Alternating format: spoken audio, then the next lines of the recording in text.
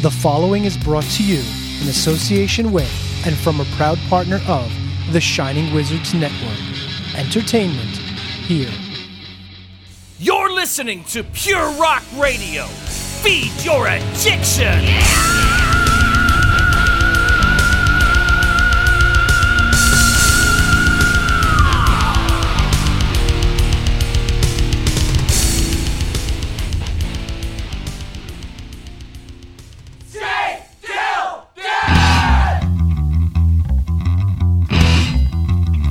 This episode is brought to you by the Bleeding Old Blood Club with this important message.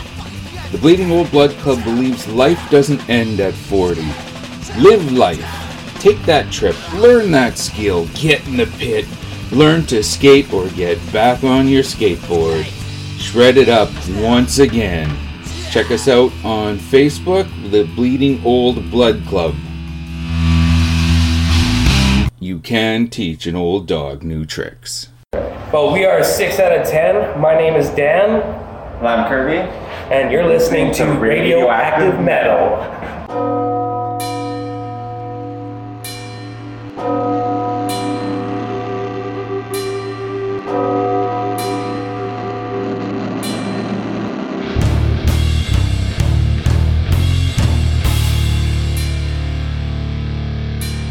Welcome to Radioactive Metal.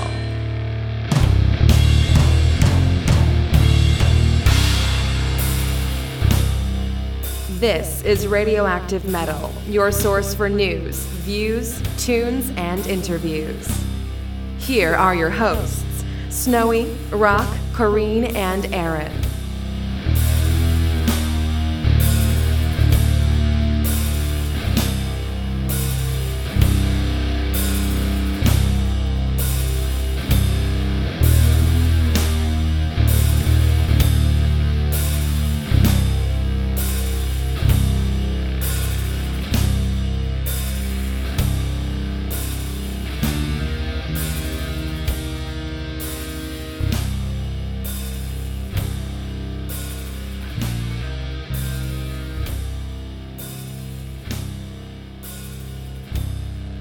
What's up, everyone? Welcome to a blackened episode of Radioactive Metal.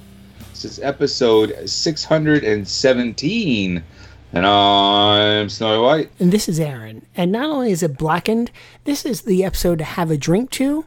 This is the episode that is not noise pollution. This is also the episode where you should give your dog a bone and shake your leg. So, as you're doing all those things, get yourself a cup of True Cult coffee and have a drink on us. Right? That's all going to make sense later, I promise. But seriously, TRVEKVLT coffee.com, the most metal coffee you're going to drink. Death Wish is for pussies. Drink True Cult coffee. Can we say that anymore? Death Wish is for pussies? Or is that like a whole like am I crossing boundaries now? Well, okay, people have to be, like, guys like you and I were from the generation before this generation that's finally getting their shit together when it comes to politically correctness. As good as you and I are for being such, people have to be, somewhat, with you and I, they kind of have to be patient. Okay, we'll get there 110%. So if the odd pussy or whatever falls out, well, sorry. You know what's funny though? Like, I honestly never made the connection between the pussy being the slang term for a woman's vagina and calling somebody a pussy, meaning you're calling them a vagina. I just took it as you're calling them, like it was just like another way to call them a wimp. Yeah, that's exactly what it is. But when you really think about it, like, the female vagina is like the strongest thing that is like ever. That's a really good point. Like, you have to push a human through that. You know what I mean? Yeah. I've often said, like, we call women the fairer sex. Oh yeah, I don't think so. Yeah. Oh my God! Like when I get the sniffles, like I'm down for the count. Yeah, like, no, I know. Yeah, no, I'm not giving birth anytime soon. Yeah, that's and it, yeah. I bet Mr. Coffee Bean Occulta is gonna be like, "Wow, this is a glowing endorsement." TRV KVLT. Can I say vagina? You know, vaginas are really strong, right? So, Almost as strong as True Cobalt. thank you. I was gonna do the same thing. TRVEKVLTcoffee.com. Seriously, go out, subscribe, because not only will you never run out of coffee if you subscribe, you're going to get not one, but two great bands every month, great music. Mr. Coffee Bean Occulta.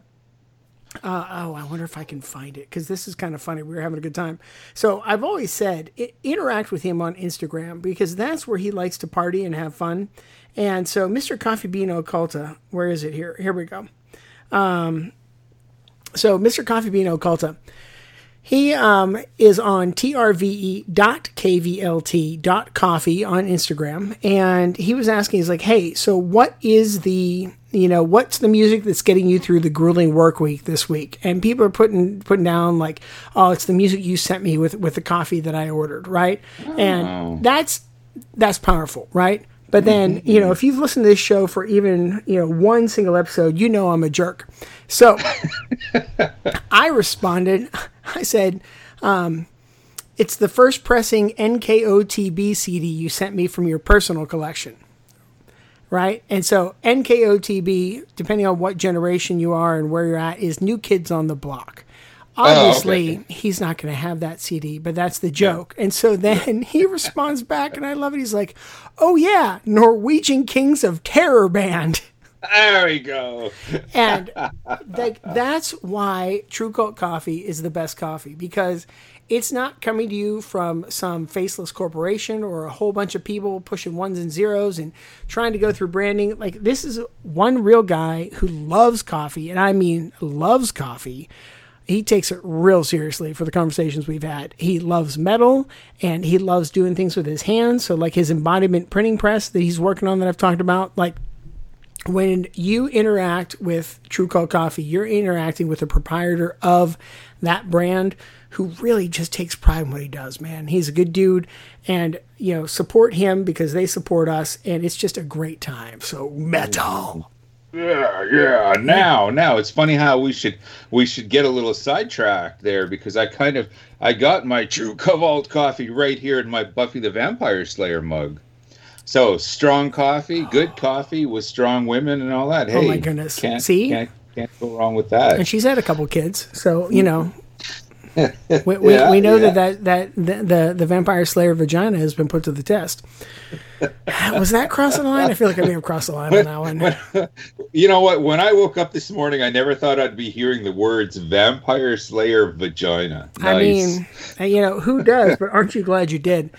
Seriously, sure. Buffy, if you're listening to this, Sarah Michelle, we really don't mean anything offensive by it, because like both of us are huge fans, and not in the creepy way, like really, like, I don't know if you've watched her stuff on Instagram, but dude, she's fucking hysterical with her quarantine tips. I don't even want to spoil it. Seriously, go out, find Sarah Michelle Gellar's Instagram and go watch it. She did one where she parodied her own Buffy stuff. Oh my God, it was great, dude. It was so good. Yeah. Yes, classic stuff. But anyway, so what's going on, man? Well, before we get into everything, we're going to drop a track in honor of True Cobalt Coffee, a record that kind of came across my desk. I've kind of been wanting to get to, but we're also going to throw it out to a couple friends of the show who are celebrating their birthday today as well. You will recall just a little while ago we had Amy Lawless from Clitorati on. Well, they're having their birthday today. Yeah. Like what's funny? Like, we couldn't have planned to have a more feminine genitalia referencing episode than this one right here. Between the discussion we just had into the Clitorati again, like... Yeah, I didn't even notice that. That's some fine writing right there. We just lucked into it. There we go. Yeah. As well, Here, a little closer to home, Mr. James Burton, he of Endless Chaos fame. It is his birthday as well, so we want to give a shout out and a happy birthday and a hello and horns up to the good folks at True Cobalt Coffee. August 7th, courtesy of Dark Descent Records, Australia's Faceless Burial dropped their new record, Speciation. From that wicked record, this is Irreparably Corpsed.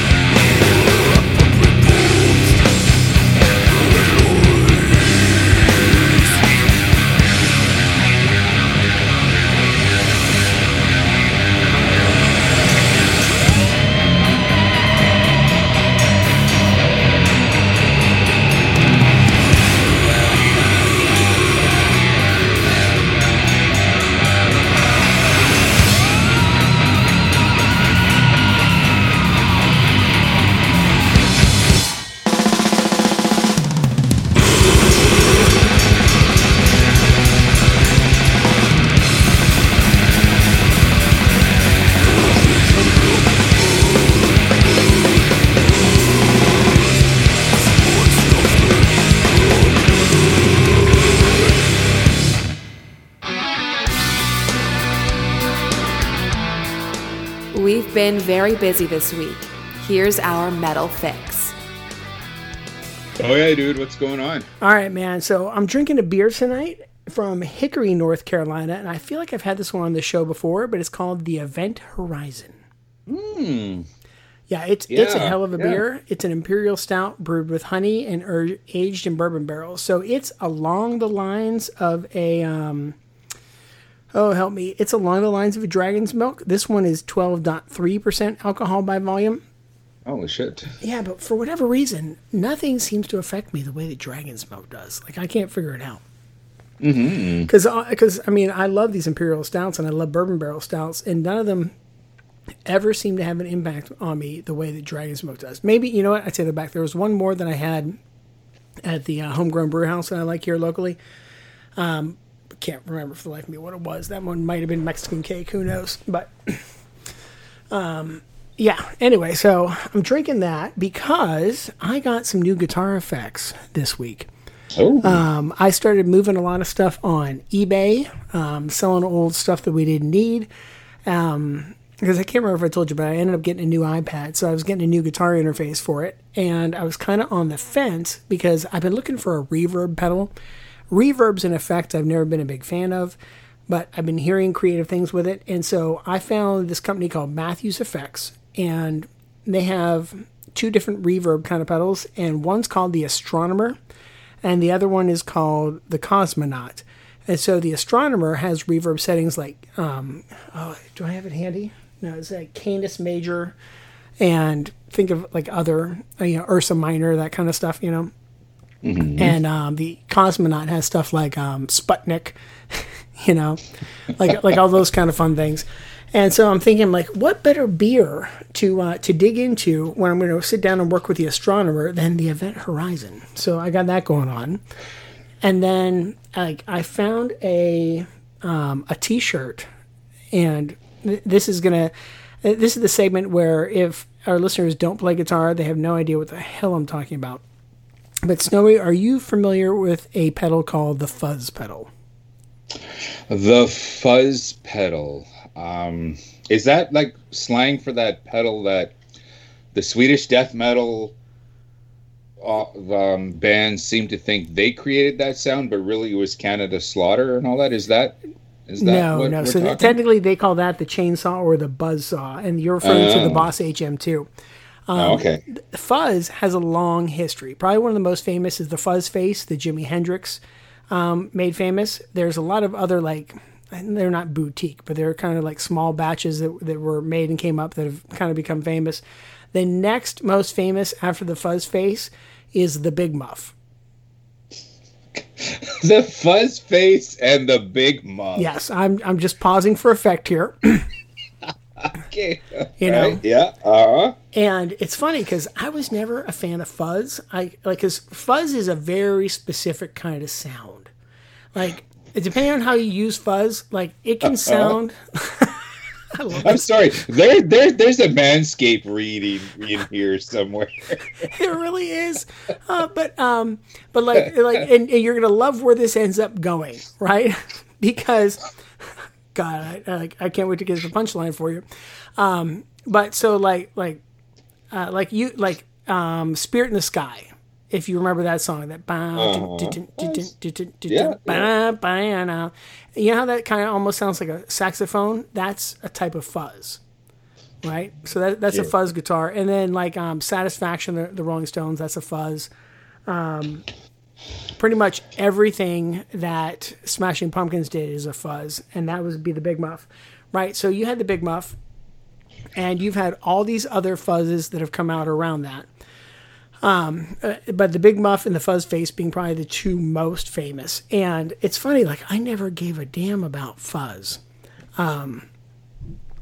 until I discovered another fuzz. But then I just remember why I'm talking about fuzz. So, you know the phrase "for fuck's sake"? Yes. Like, I'm sure you use it a lot in your money job, right? You're like, oh, for every fuck's day, sake. every day. Right? Like me and every coworker, something crazy. You're like, oh, for fuck's sake, right? Well, I found this guitar podcast that puts out a T-shirt. It's got like a schematic for a fuzz pedal, and it says "for fuzz's sake." Ah, yes. I had to have it, right? I had to have it. But anyway, I had to tell that part because I didn't want to diminish from the real punchline here is coming up, which is how I got into fuzz. So I had zero desire for fuzz. Like I knew some of them and that sort of stuff, but I was more of a distortion guy. Like I like the distorted sounds to be like really, really that Metallica type, you know, that Machine Gun, Anthrax kind of stuff going on. Yeah. And then I found this effects demo person, and I don't know what happened to her. Like she basically wiped herself off the internet, which is impressive. And she went by the moniker Fuzzbox Girl. And she was a big fan of fuzz pedals. And it, again, started with a big muff. And so, well, sorry. you're gonna love this, right? Because Fuzz Girl with the big muff, yeah. Because here's the thing. I really have a rough time taking an attractive woman seriously when they get into guitar, unless they really know their shit. And here's why. This isn't a sexist thing, ladies and gentlemen. This is because of the NAMM show. Like, I went to the NAMM show between somewhere in the 90s through, like, 2000 or 2001. I think 2001 was my last one. And it was always a big thing, and I've heard this is a thing at other conventions, but the NAMM show is my only one to do, is that everybody basically hires former Playboy playmates and models and that sort of stuff to stand at their booth and attract men. Yeah. And, you know, I kind of find this offensive because they would come in and think that I'm coming just to talk to them and flirt. I'm like, no, I don't want to flirt. I want to know what the fuck's going on with this pedal or this guitar. Like, tell me about, like, I need somebody that can talk to me, you know. So if there's a girl who's maybe, you know, not as attractive than the other girl who knows her shit, that's the girl I want to talk to, you know. And to watch these other girls try to wrap their head around this, like my tits are hanging out. He doesn't want to talk to me. No, because there's guitars here. Like, that's the only thing that turns my penis off. There's guitars. Like, sorry, you know. And so, like, because of that, and I can't remember which one it was. There is one NAMM show in particular where it was really bad, right? And I think I told you that the people that own the music store that I work at are Mormons. Okay. Right? So, you know, it was the husband, you know, there's a husband-wife team. So the husband and I are talking. I'm like, do you notice there's a lot more scantily clad women this year? He looks at me, serious heart attack. He's like, yeah. He's like, I circled one booth 10 times. I still don't know what they sold. I'm like, okay, Bob, gotcha. You know, you know, but there was a lot of that going on, you know, and so. Like, that's why if there's some girl who's really good looking and they're demoing something, I'm like, oh, fuck. Is this somebody who is, like, reading cue cards just to bring guys in? Because I'm not a fan of that. You know, Dean Markley did a lot of ads like that. That's why I didn't carry Dean Markley products. Like, I am all for hot women. I am all for naked women. But, like, don't use one to sell the other.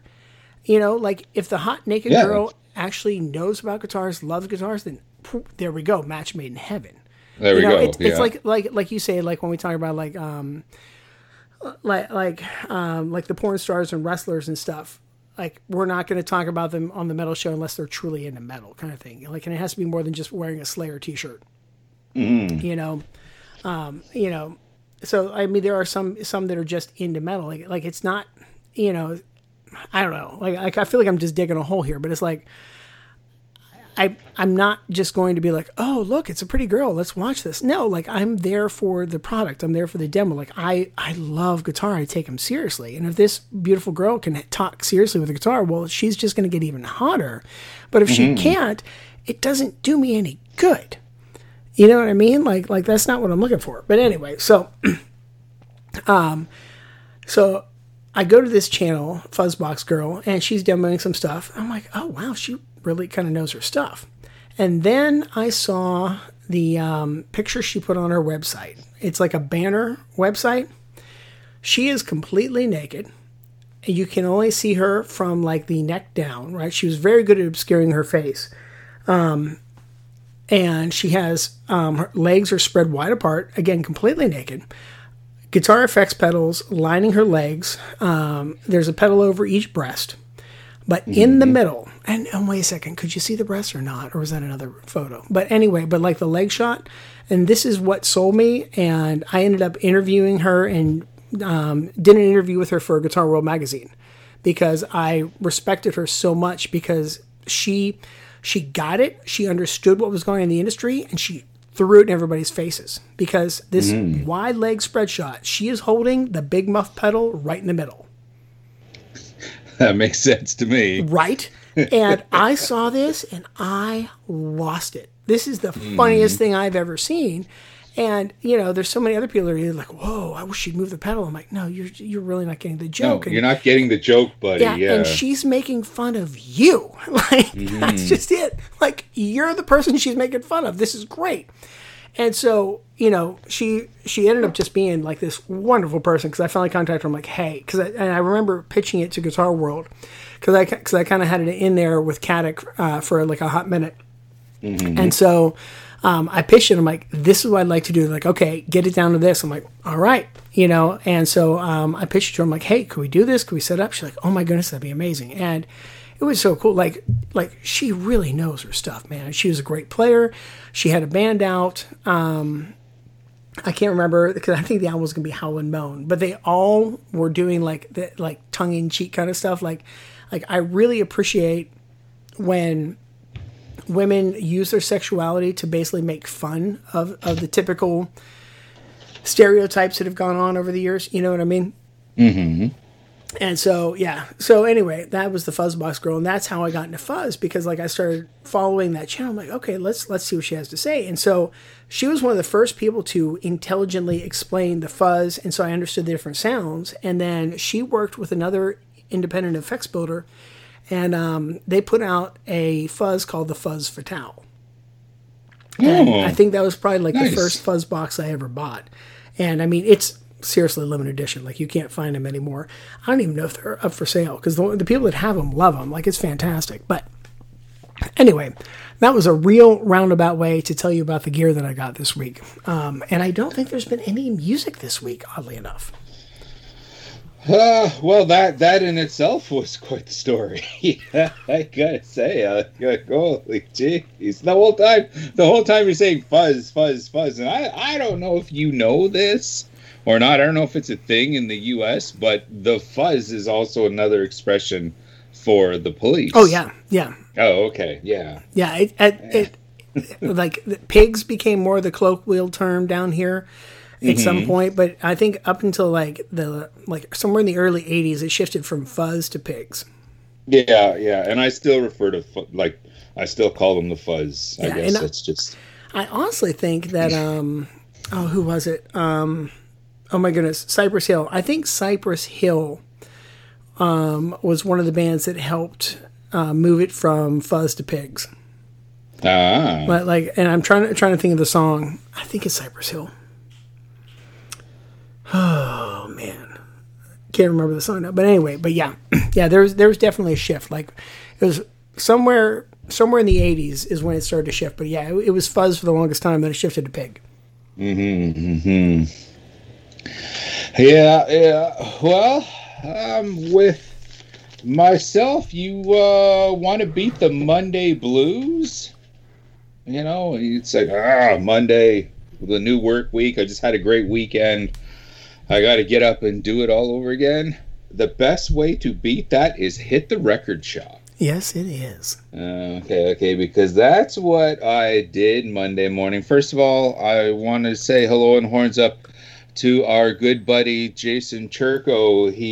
We've had him on the show before as dealing like he's one of the employees at Into the Music, and we had him on the show talking about, working in a record store in 2020, with the way the business is now. He was selling some of his own private stash, shall we say. So I got a handful of cool vinyl records here I'm selling. Do you want in on this? So it's like I went a little overboard, I think, and bought like 5 vinyl albums off them.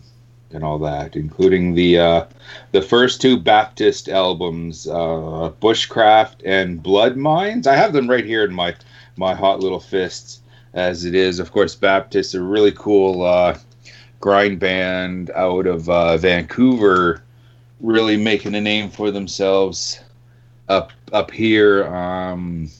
Geez, shit. As I was doing kind of like some research for this, it's like, oh shit, oh yeah, Baptist just put out that Beacons of Faith record just a couple years ago, and I don't think that ever got mentioned on this show, which, you know, shame on me. It's definitely something we should have talked about. Another really cool record from him was the very, very dirty, brutal black metal band Vermin Womb. We have played them before. I picked up their Decline record from them. The second Trap Them record, Seizures in Barren Paradise. That's some good, you know, heavy grind. And of course, Nails, who's, you know, they're now signed on to Nuclear Blast, I believe, and they're they're really making headway within the underground. And of course, their second album, Abandon All Life, which I have had on CD. Okay, it's gonna go down in history. It's just an amazing underground album. The record that put Nails on the map. But it's like, okay, you want to set me up with the vinyl version? Sure. and while I'm there at the store, you know, buying these records off him, I said, you know what, I'm going to take a look around the shop and all that, you know, see what else I can find. And I found a copy of Alice Cooper's Muscle of Love on vinyl. That goes way back. Holy shit. That was back in 73. You know, it had the songs, you know, Muscle of Love, Working Up a Sweat, Teenage Lament 74, and all that. Oh, yeah. That song, man, Teenage Lament, like, I was cranking that in the 80s as a teenager, and I could totally relate to that song. Everything that, you know, that a teenager feels at that time and how they feels about the world around them and all that. And it's just, that is just a timeless song that I think anyone, any teenager, any era, any decade can totally relate to. God, someone from today has to cover that and update it. So, speaking of Alice Cooper, real quick, did you see the Instagram post I tagged you on where it was Alice Cooper with all the Muppets? No, I haven't been on. Oh, you need to check it out. So I tagged the Radioactive Metal account in it, and it's like Alice Cooper is surrounded by Gonzo, Kermit, and then Sweetums and some of the other like monster-looking ones. Right. And somebody put something, because they're saying like, yeah, Alice Cooper, the Muppet Show. And somebody said, nah, that's Julia Louis-Dreyfus. You need to go out and look at it. It's cool. Okay. But like Alice Cooper, man, that guy is just timeless. For sure. And we were supposed to just a little while ago, maybe about 2 weeks ago, he was supposed to be here, like on that day. You know, you check Facebook and all that, and it's like, oh, look at that. If all of this bullshit that's affecting the world right now wasn't going on, I'd be going to an Alice Cooper concert tonight. Well, fuck me. I've never seen him live. No? Yeah, I really want to. It's definitely a show that you have to. I've had the good fortune of seeing him a handful of times and all that, and with various different lineups, like in his band and all that. And it's just, I just love the way, because he's the old man, you know, and the way he interacts, and he brings on these young guns and young girls to come in and to, you know, be a part of his band. And like this, just because I can relate to that. Like, you are one of my few friends that are my age. You know, yeah. I'm like the old man of the scene. I'm cool Uncle Snowy. Yes, you're definitely old. In the Winnipeg metal scene and all that. So I can definitely relate to that. And I hope Alice Cooper is with us for a very long time. Remember the good old days of just buying music unheard There was no internet. They weren't playing anything on the radio and all that. You just had to trust your gut. Oh, yeah. Okay, maybe, you'll read a review or an interview in Metal Forces or Krang or whatever. I saw this record at the shop that I didn't even know it existed, and I still haven't exactly played it yet, because when I sit down to play this record, I want to shut off. I want the headphones on. I want to shut off the rest of the world, even maybe turn off the lights after, the brood has gone to bed and all that, because I found a double vinyl edition of Jeff Wayne's musical version of War of the Worlds. No. Now, apparently in 1978, there was a musical, Dude. which featured Phil Lynott and Joe Partridge. Wow. Of War of the Worlds, and I dig musicals. Like I took Mrs. Snowy to see Rock of Ages, and I went to The Evil Dead, and I have the. Come on, man! You need to tell me that you've seen Cats, something like that. Like those are all pretty metal musicals. Like, come on, tell me you've seen Cats or Phantom of the Opera. Come on. No, Phantom I do want to see. What about Jesus Christ Superstar? At some point in my life, I will go to that as well. But yeah, like Phantom does make its rounds, here in my neck of the woods. Haven't gone to it yet. I will though. So like when I saw this record, I'm like, wow, because I know the War of the Worlds story. Oh yeah. How it, how the radio drama actually tricked people years ago about how, oh no, we're being invaded, and meanwhile it was a radio play. And then decades later, the same thing happened with the Blair Witch Project movie. Yeah. Think about it. Because not everyone, but a lot of people got sucked into thinking that it was a snuff film, and like this was based on true actual found footage and all that. It was shot so well. Like they did such a good job of making it look like amateur footage. Mm-hmm. It was fantastic. Oh, that's absolutely amazing. And so, yeah, so maybe even tonight, if I get a chance. Like I said, I'm just going to shut the world off and listen to the musical version of War of the Worlds. I was finally also able to get to not only to my record shop, but I have my my magazine newsstands that I like that I'm pretty monogamous with. They always have what I'm looking for. This one shop up here in Winnipeg, swear to God, I've been going to this shop at least once a week, barring an act like this. Okay, once a week since 1985 when I first moved here. I've been going to this same shop, this same newsstand, and I picked up a couple cool magazines. First of all, for me in this area, for what I know to be the latest episode of Decibel, which is actually the May 2020. Okay, I think with everything that's been going on in the world, we haven't been getting new magazines in. They haven't been crossing the border or anything like that. So it's looking been strange here too. Like I can't figure out. Some things are updating, some things aren't. It's been weird. Yeah. When you go on Decibel's website, they're like 2 or 3 issues ahead of the one that I have in my hot little fist here.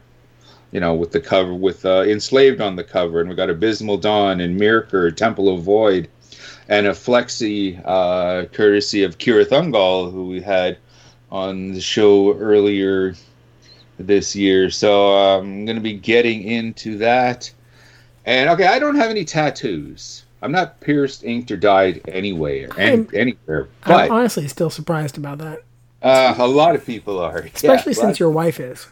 Yeah, she's heavily tatted up. Little Snowy is heavily tatted up as well. It's just tattoos are part of our lives. It's just not a part of mine. So, but I'm a regular reader of Inked magazine because I like that magazine too.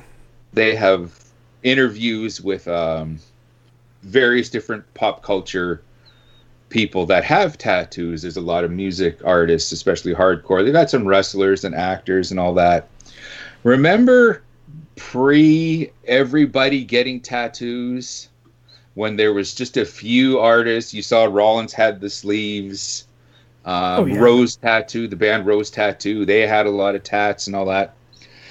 And Ozzy had, those 2 tattoos on his shoulders and all that. And that really stood out. Like, you could take one look, you can cover up Ozzy's face, just see his shoulders, and you would know that was Ozzy. Dude, same with Rollins, because I went to see the Rollins band play when he was about to kick off a tour with the Mother Superior group for the Get Some Go Again record. And I had no idea, because, this is still the early days of the internet. Nobody was really covering this stuff that well. I just knew Rollins band was playing. It was a couple hours away. I got in the car and I went. And I'm driving through this back alley, and I see this guy just hanging out. I'm like, man, those tattoos look familiar. Because I saw the tattoos first. I'm like, oh, those look familiar. And I follow him up the arm. I'm like, holy shit, it's Henry. But I recognized the tattoos first. Wow. Yeah. Oh, shit. Yeah, just hanging out in the back alley, No Lemmys, though. No Lemmys. No Lemmys. No Lemmys. No. Anyways, I think that for this, with the very first time ever, and it's definitely a long time coming, in the latest episode, in the latest issue of Inked, the Ozman himself is on the cover. And when I first saw that, I immediately said to myself, well, it's about fucking time. Yeah, right. Why wasn't he like the first cover artist like ever? The stigma of tattoos has changed so much in 20 years. Oh yeah, there is none now. It's totally acceptable. There's still a little bit depending on who you talk to, but I think so many people are more open about it. There's much more appreciation to just the art of it. Let's just accept the fact that it's beautiful art if it was hanging on a wall. But the fact that somebody can make it look good on a living canvas that's moving the whole time they're trying to do what they're doing with a vibrating needle. Mm-hmm. You know what I mean? Like, this isn't pen and ink. This isn't charcoal. This isn't a pencil. Like, this is like a vibrating needle on flesh. And there are good tattoos and there are bad tattoos. Well, you got to go to the good artists. But everybody has to be a bad tattoo artist to become a good tattoo artist. And the thing is, like, the best tattoo artists, if you look at their legs, they are covered in awful tattoos because that's how they practice. Yeah, I guess so. Fortunately, in Snowy Manor here, we have been blessed with some awesome artists and all that. All of the ladies in my life, all their tats look really cool and all that. So, and she's going to be Mrs. Snowy's going to be getting. It's just as soon as she's comfortable enough to go out and make her way out in the world. You'll recall we had Kay Stewart on the show. The local Winnipeg tattoo artist. We had her on talking about tattooing and all that. Mrs. Snowy is going to be calling her up and making an appointment just as soon as she's ready. What are the things that just, I don't know. I was like a kid in a candy store with this stack of wax. Okay, because I went out Monday morning. I only had time to go to the shop, and then I had to go straight to work. Okay, well, I got to work. I got to my office. I shut the door. I pulled all the records out, and I was like a kid Christmas morning, opening up the records and looking at the gatefold and checking out the vinyl and seeing if there was any cool colors or whatever, reading all the liner notes and all that. Must have spent a good half hour just before my shift, just being giddy. I hope this feeling never goes away. Oh, dude, I'm with you, man. And if it does, okay, just put me in the box. I'm done. I'm done. I've often said, when music no longer excites you, you're done. If that pretty girl doesn't at least turn your head, okay, then you're done. Don't be a pig or anything, but when that pretty girl no longer interests you, like you're saying, you know, earlier in the show, yeah, you're a really pretty girl, but I need to know, I got to talk to you about guitars. On the surface, though, if that pretty girl at least didn't turn your head, then you're done. You're done. Well, so when there's guitars involved, like, the guitars are going to take precedence. Oh, of course.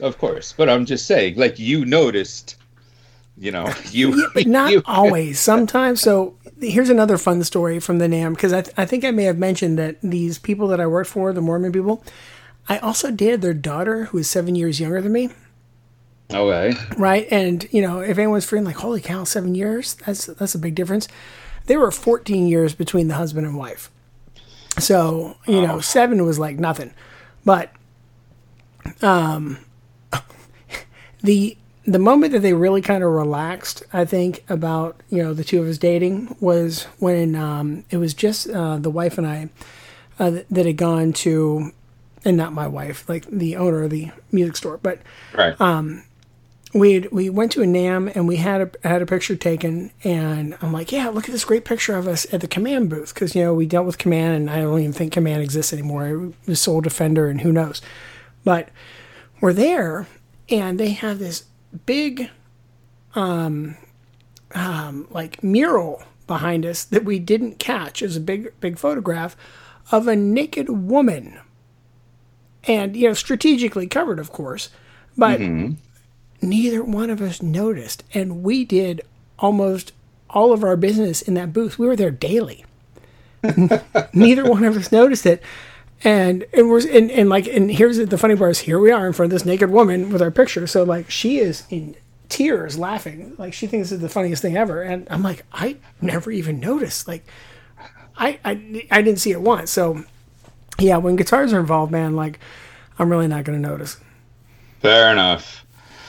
You know what, dude? It is sweltering here. I'm done my True Cobalt coffee. I'm going to go and get a cold beer. So while I'm doing that, let's get into some tunage here.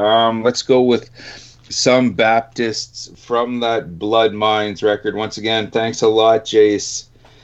This is Baptists with For Profit.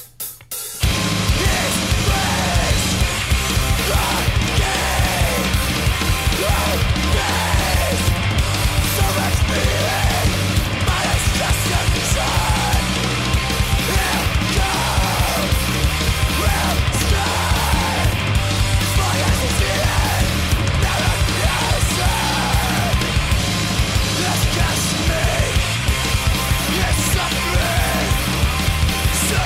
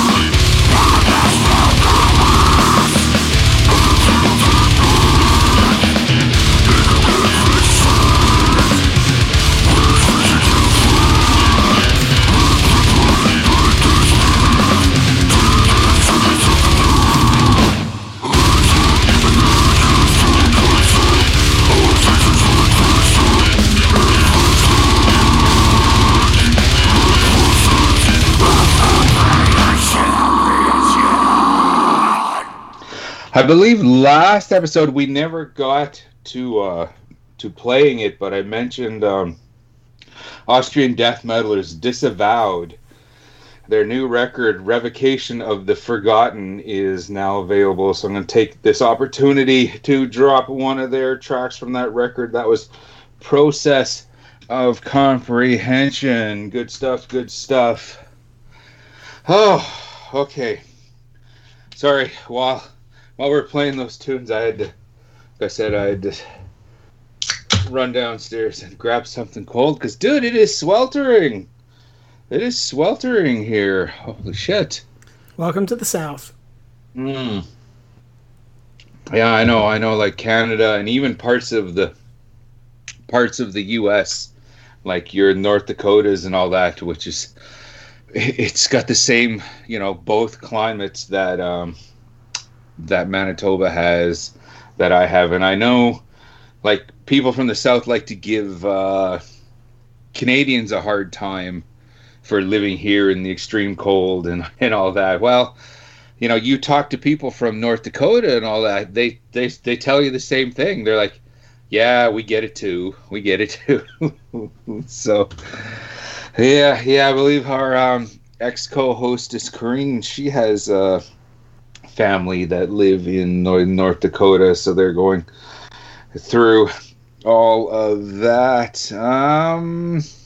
Before we get on with tonight's discussion, though, because once again, we are kind of creature featureless, and that's kind of intentional just because I wanted to give, what is going on today. I wanted to give as much time to that as possible. But before we get there is a petition at change.org going on right now to last episode, as you will recall, we announced and dedicated it to the legendary Shy Pig. He of SNFU fame had passed away. Yeah.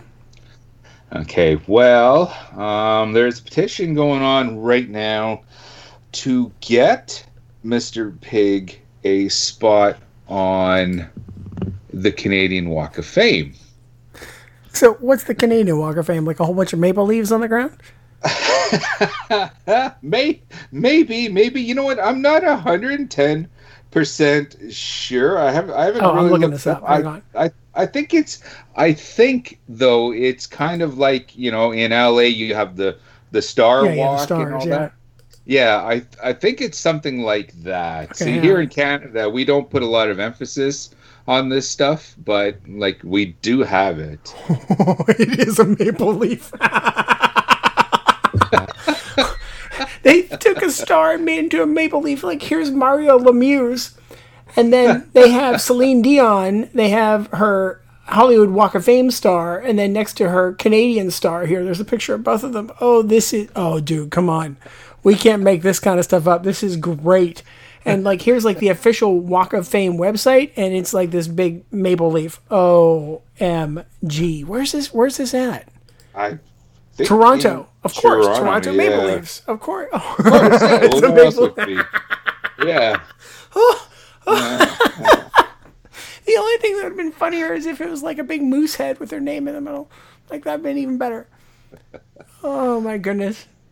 Well, this petition came to my attention from Joel Dyson, he of Withdrawal fame. We've had him on the show before. And vacuum cleaners. Don't forget the vacuum cleaners. Very important. yeah. We'll have him. Definitely have him on again. So this came to my attention from him. Thank you so much. So right now, Radioactive Metal is going to officially sign this petition to get Canadian legend Shy Pig on Canada's Walk of Fame. Let's get that fine Canadian boy a nice maple leaf in front of this Toronto. Hang on, where is it? It's in front of Roy Thompson Hall, the Princess of Wales Theatre, and the Royal Alexandria Theatre on King Street in Toronto. And then we'll all eat some poutine while it's dedicated. Right on, right on. So, yes, it's very apropos that I have a Labatt Blue here in my hand when I do this. Oh my goodness, this is the best Canadian stereotype ever. Please tell me you have some maple syrup right beside you too. Come on. Yes. There we are. Oh my We goodness. have officially, Radioactive Metal has signed Shy Pig, the petition to get Shy Pig on Canada's Walk of Fame. Oh, this is amazing. I just can't get over this. It's really a maple leaf. This is so stinking cool. Today, as we speak, not when this episode is out, but right now, as you and I are talking, it is the 40th anniversary of one of the greatest records of all time. New Kids on the Block. No, wait, that's only 20. Darn. Son of a gun, I was so close. On this day, 40 years ago, we saw the release of AC/DC. I said AC's Back in Black. Dude, has it been 40 fucking years already? I can't believe it's that old. Oh. Like, I really feel old. Because it's just, it doesn't seem that, it doesn't really seem that long. You know, but I guess, I guess because for me personally, all right, I hear my younger friends say way back when, or back in the day, or that's really old, and they're talking about stuff from the early 90s, Right. or the 80s, or whatever, and I just kind of look at them and like, really? No. If it's out before 1970, then it's old. Okay? Anything after 1970 is just not old, but that's just me, obviously. You know, when we were kids, like when this record first came out, I guess something from the 60s felt old to us. Yeah. Yeah, so as you get older and as you mature and all that, I guess stuff like that kind of changes. With this record, do you remember where you were? I guess we were both about the same age. We were about 10, 11 or so when this record first came out. Do you remember where you were? Just all that stuff, how old you were, etc. I'm 48. I'll be 49 at the end of this year, so I would have been 8 when this album came out. Okay. So this album would not have hit my radar. What would have been hitting my radar would have been anything by the Beach Boys. Culture Club was probably coming up here soon. I think that I discovered this album somewhere between 84 and 86. Yeah, it's definitely one that's the exact pinpoint the exact time was very difficult for me. How did you, like, what format did you first find this on? Well, I had to figure that one out, right? So, because I want to check out my vinyl. And have we ever talked about how particular my father was about vinyl? I know you grew up in a musical family. Well, there was a love of music. Yeah, there's a lot of love of music, and my dad was really like he was an audiophile before I knew that was a thing, right? He had the, like really good tape decks and record players and fine needles and counterbalances to make sure that the needle barely touches the album so you don't do any damage, that kind of stuff. And his philosophy was, don't buy anything on cassette, buy everything on vinyl, and then record it to a cassette and listen to the cassette until that cassette wears out. Then you play it again. Like, you keep the vinyl in good shape because the vinyl's the best sounding thing, right? Right. And so that's how most of my record albums are. That's why, like, I have pretty much every Kiss album up through I think till right before Hot in the Shade on vinyl, because that's how I got them all, And then I went back and rebought some on CD. But so Back in Black would have been one of the first cassettes I ever purchased. Oh. And I think it was because I couldn't either find the album or I really wanted to buy a cassette because that was like the thing that other people were doing. I'm like, I'm going to buy this on cassette. And I like play that cassette everywhere I went. Like I love that cassette. Mm-hmm. But yeah, that's how I first got it. How about you? Like, did you get it on vinyl the first time, or how did you get it? Yeah, but I like you. I believe it was a couple years later. Like I'm trying to remember, and it's kind of funny that this week I should go on a big record binge like this and bring home a stack of records, because I remember before Back in Black, before getting that record, and it was around that it was. I'm trying to remember, like I said, it's going to be kind of hard to pinpoint, but around the time that record, that Back in Black came out, I remember going and getting my, as a kid, you get individual records. You didn't buy big stacks of them at one time and all that. Well, I remember one time, it was around the time this record came out, and as a family excursion, we all went to a flea market. Okay, and you know what a flea market is, right? I love flea markets. I ended up coming home with a huge stack of records because they were cheap. Mom bought them for me and all that. And as I recall, it was I had Kiss's Black Diamonds, Kiss's Dress to Kill, Queens of Noise from the Runaways, and AC/DC's Highway to Hell and Dirty Deeds Done Dirt Cheap, and there might have been a couple other pop albums in there as well. I brought home this big stack of wax. Wow, dude. Okay, so that was kind of my introduction to AC/DC, like beforehand, and then I think it was shortly after that when I just discovered AC/DC. I don't, for the life of me, my brother might have brought it home at first, and then it just eventually made its way, into my collection, because that's what happened. My brother was a music fan, and our record collections were interchangeable. Now, he didn't want most of that heavy metal stuff, but such a shame. And yet he liked motorcycles. This doesn't make sense. He was, it was a motorhead. Like, he was a motorbike fan. I just never really got into the heavy metal. That stuff's gonna make you, why your bedroom's down in the basement, eh? Because mom and dad are afraid that heavy metal is gonna make you go berserk, and you're gonna take a butcher knife to them at night and all that. That's an actual quote. My brother actually said that to me one time.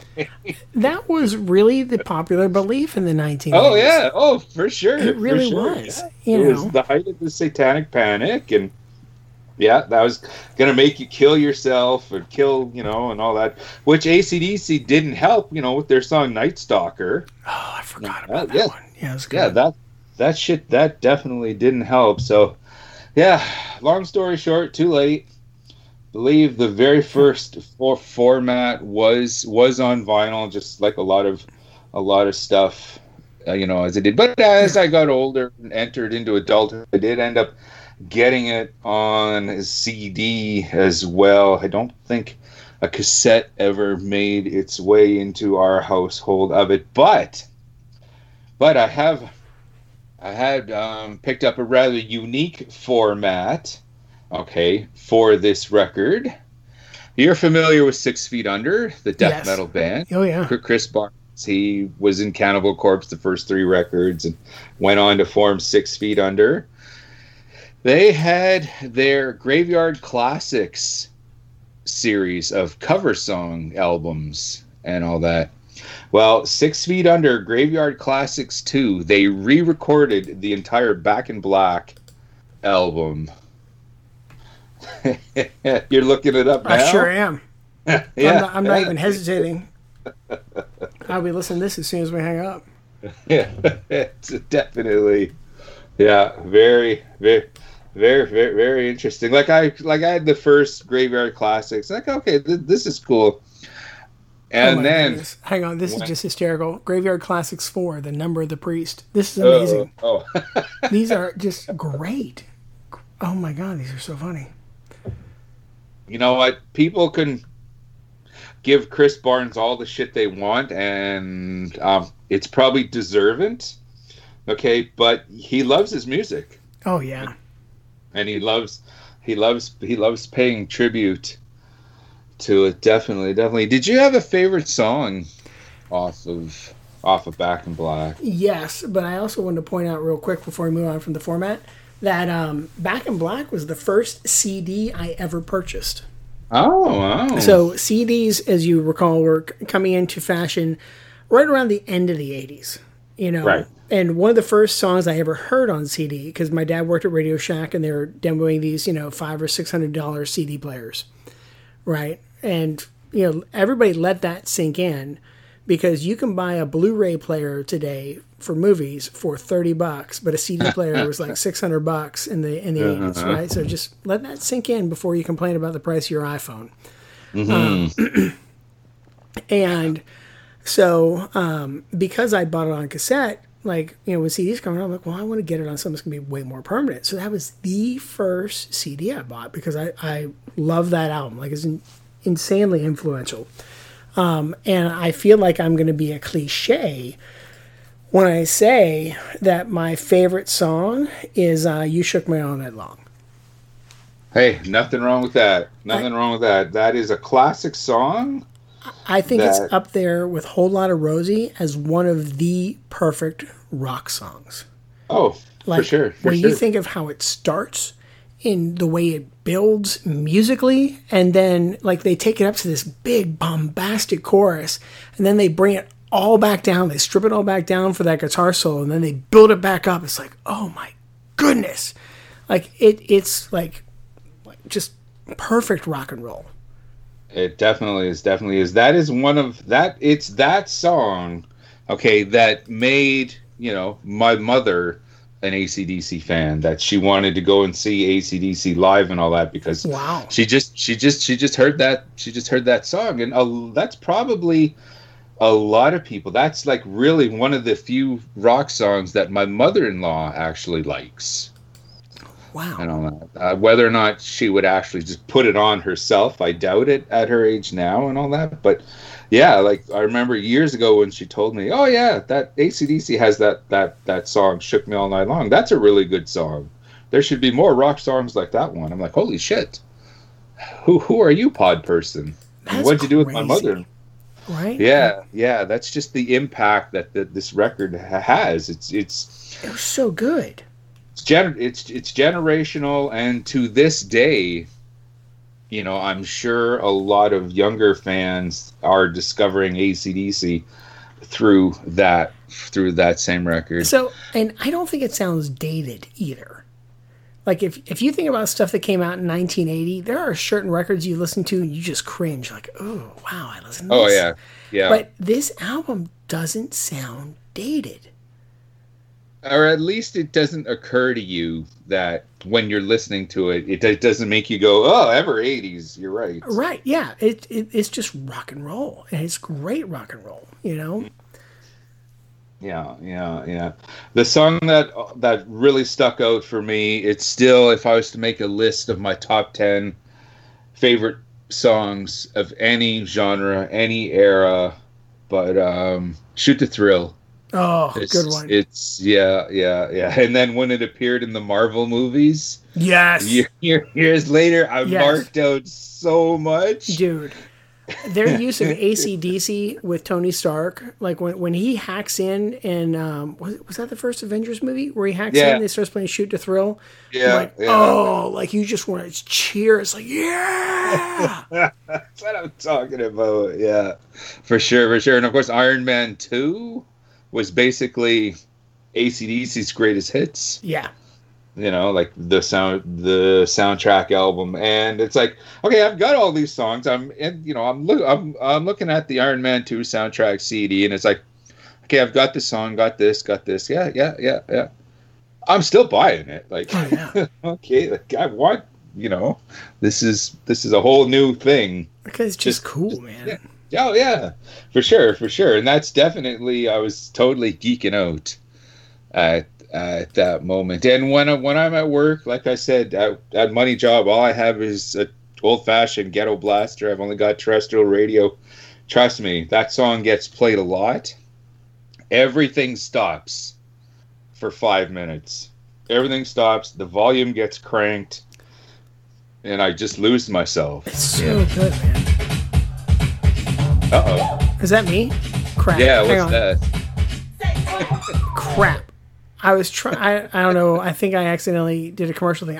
What I was trying to do is, while we were talking, I was trying to look up like the Billboard Top 100s and things for that year, that month, so we could kind of compare what else came out at that same time and see if it stood the test of time as well as Back in Black. But apparently, I clicked on some sort of website with a lot of stuff. So sorry, listeners. Because I was hoping that wasn't coming through the mic, but oops. Hopefully not. Either way, yeah. Shoot to thrill. You're so good, dude. With this isn't going to be like our usual spotlight. You know, there's going to be some of the usual categories and all that we have. You know, when we do our spotlight episodes, and one of those that I always like to squeeze in there as often as I can, because they're just so fun to talk about. But if you have like a favorite moment, a favorite memory, and something to do in your life that is somehow connected to this album, do you have anything you want to share? I couldn't tell you the year, but I can tell you the name of my band at the time was Anastasia, and it's kind of funny because that didn't hit me until after we named my daughter Anastasia. But that was the name of like one of my first bands. And man, I can't remember if we had this conversation. I feel like we might have talked about my neighbor up the street. Oh, we did last week. So my neighbor up the street, whose dad married his student, like the whole high school thing. We talked about the police don't stand so close to me, you know? Right. Yeah. So their son, he's probably 4 years older than me. I think he was like, I can't remember if he was a senior when I was a freshman or if I was in 8th grade, but I was the only bass player around, or like one of two. So, you know, he would come get me. It's like, listen, you're going to come play with me. Because they needed a bass player. So, but it was me and him, and his name was Jamie. And then there's a guy that I'm still friends with today, like on Instagram, Facebook, and on Untapped. His name's Ed, and Ed had this gorgeous red Warlock, just gorgeous red Warlock, right? Just so fucking cool, this Warlock.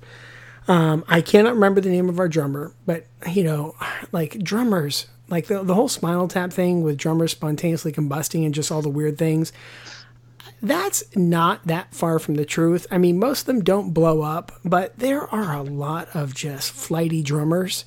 Like if you get a good drummer, like a good drummer is literally worth 5 times their weight in gold. Oh, for sure. Because it's so hard to find a good one. But then we had a guy on keyboards, and his name was, oh my goodness, no, Joe, because his brother Mike was in my grade, but then Joe was like, I think the grade ahead of me. So we played a 4th of July picnic. You know what? Was this 88? When would he have been a senior? Oh shit, was it 86 or 87? Okay, somewhere in there. I'm trying to think whatever year Jamie would have graduated. It was somewhere around there. So somewhere between 86 and 87. I'm playing bass. We played a show at the Cranberry Township Park, 4th of July show. I don't know how he got this show set up. And we had a pavilion. And on the set list, the 2 songs I remember is, 1, we played Johnny Be Good because I sang it. It's one of my all-time favorite songs. And 2, we played You Shook Me All Night Long. And I was so excited because Ed just ripped on guitar, right? So he's got his Warlock, and we did that solo section perfect. Oh, like just the chills from playing that were just amazing. So yeah, so playing that was just absolutely insane. Yeah. Wow. Yeah, awesome, man. Excellent.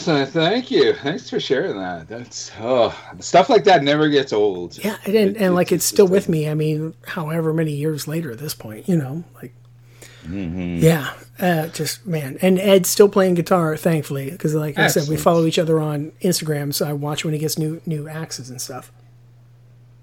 Of course, yeah. Music, you know, friends for life. It really is, man. Like. Wow. when you get into music, like it's a whole different language. It's a whole different way of being. It's its own subculture within popular culture. You know, like it's a connection. Yeah, I have a story I'll tell you off air because I know. Oh, okay. Just remind me about the music connection. Fair enough. And then, like, maybe once we filter it through you, maybe we can figure a way to tell it on air, but we'll see. Okay. You've got me thinking now. Anyways, I remember as a teenager and all that, the Camaros were a thing. Like, every hard rocker, every metalhead had to have a Camaro. Or a Trans Am. It was one or the other. I was a Camaro guy, though. Okay. Fair enough. Well, when you're cruising around, you need cruising music. Okay. And I don't know what it was. It was the times, you know, I'm talking early mid 80s and all that. AC/DC was the perfect cruising music.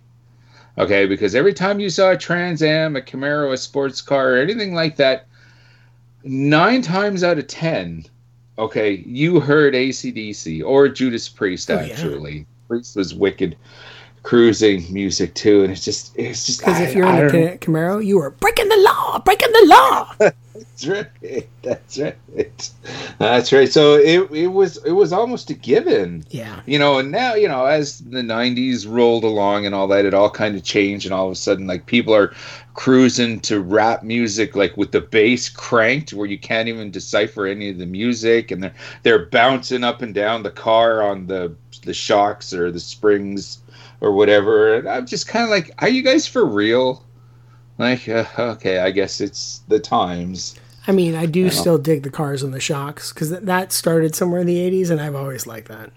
Okay. But for me, it's like, I never understood it, man. AC/DC, total cruising music. We had this tradition, okay, in high school, and we were the last generation to do this, okay, that at the beginning of every year... Hang on. It doesn't matter what you say next. You're going to sound so old. It really doesn't. The way you set that up, you're going to sound so old. It doesn't matter. I am, because we were the last generation to do this. The beginning of every school season was high school football season, those first couple months. Okay. As well. Every Friday night, okay, you know, during those first couple months, on the football field at the high school at the 55-yard line, we all had a party, a BYOB, bring your own beer party and all that. We used to call them the 55s because they were at the 55-yard line, but it went all over the schoolyard. Why the 55-yard line? Why not just right on the 50? Like, you walked 5 extra yards? This makes no sense. I don't know. It was just called the 55. I mean, if you had a 5-pack, 55 ounces, like anything, the 55-yard line, like, it makes no sense. Like, I'd never questioned it. I didn't. It was just a big party that we had every Friday night in high school. Okay, so now I do have to ask this. So if you're talking about football in Canada, is this soccer or is this American football? It's American Go Steelers type football. I love you had to say Go Steelers. Thank you for that. That's the first team that came to my head. But say it right. No, Go Steelers. It's not what we call soccer. That's great. We would have these parties, and of course, the only music that people were able to bring, because it was outside and all, the only music we had were those Camaros, were those Trans Ams. More often than not, it was AC/DC being cranked. And they a lot of times they open the doors and they blare the music. Oh yeah. We used to do that in field parties, like up through the 90s. We were still doing that. Yeah. And more often than not, it was Back in Black. One of the things that we did, well, I didn't because I didn't drive and all that, but one of the traditions at these parties, drag racing in the 50s, okay, you know how you would put on a dress and run against somebody else. Yeah, now totally different, right? They would drag race. Okay, well, we had a little stretch beside the football field. Yeah. Okay, where whoever had a car and whoever wanted to race, okay, they would do the drag racing down this section of the road. And I honestly think, like, after our generation had left and graduated, I met some people that went to my school, just like throughout living and all that, through jobs and all that. Yeah. Oh yeah, I went to your school. I was the next generation before you. I would ask about the 55s and all that, and they would be like, "What was that? What? Oh, you guys let the 55s die, you bastards!" Oh. Or they're like, "Don't you mean the 50? Like, we never understood why anybody did it on the 55. Like, we didn't want to walk that far. Sometimes it was a 40, maybe it was a 25." One of the things I'll never forget at these 55 parties is, okay, doing the drag race. Someone in a car challenged my brother on his motorbike. Oh, how'd that go? And not for pink slips or anything that, because this is Canada, okay? Right, they for moose. They just wanted to race. Well, like I don't know. I still know nothing about cars, but I know there's an ignition. You put the key in, you turn it. Yeah. We'll start with the basics. Once you do all that, the motorbike gets a much greater jump. Oh yeah. Start than a car would. Well, my brother was across the finish line before this guy barely got his car moving. Well, so I'm curious, what was your brother driving? What was his bike? Kawasaki 750. Oh, shit. Yeah, he had that. Oh, yeah, no. Yeah. Uh-huh. Yeah. He had woo. I remember like people coming up, dude, your brother's racing. Oh, okay, cool. Let's go watch. And I see him pull up his bike beside this car, and I just stood there and went, "Wow, okay." And anyone want to take bets? because my brother's gonna smoke this guy. And sure enough. Oh yeah, dude, I'm looking this bike up. Like, who is stupid enough to race this bike? Yeah, like this bike just basically says, like, I'll see you like in 2 weeks when you catch up. Like, holy shit, this bike, dude. Oh yeah. What were they thinking? Memories, man. I think we were like the last generation, like I said, from our school to have those, which is too bad. And you know what? I started dating Mrs. Snowy as all these were going on as well. I could never get her to come out with me. So she's just like, I don't know if I want to see my boyfriend at these type of parties and all that. I might not think too highly of him, but at the end of the night. And yet she still married you. 31 years this year. It's yeah. Beautiful. It's a beautiful thing. For sure. I'm the luckiest man in the world. Trust me. I know it. Lucky she hasn't killed you. Uh-huh. While going over this awesome record that has meant so much to us throughout our lives, I found, there's some interesting trivia, a little bit of this and that, some whys and wherefores and all that I just kind of want to touch upon before we get into our side stage interview later on here. Back in Black was AC/DC's 7th album. I'm so glad you're bringing this up. Keep going. And it is the 7th biggest selling album of all time. Okay, which it make, like, when you go over like the top selling records of all time, like 80% of them. Okay, and I went through the top 50. Mm-hmm. Okay, but 80, 90, even 90% of them all came from an era that had all three formats: vinyl, cassette, and then CD.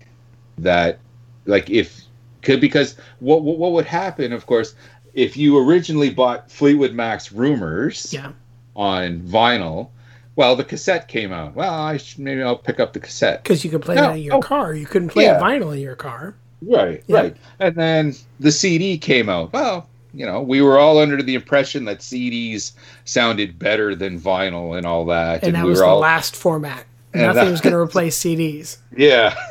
Yeah, well, that's kind of changed as well. So I noticed going through all of these top selling records were all, they had all three of those major formats. Okay.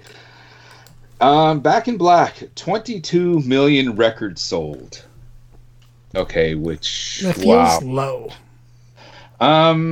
Not really, because that was the seventh largest, the seventh biggest selling record of all time. Really only 1 million, and I don't know exactly to the number, but really only 1 million kind of separated position number 7 from positions 6, 4, and 5 as well. Only like 1 million kind of separated those three within the pack.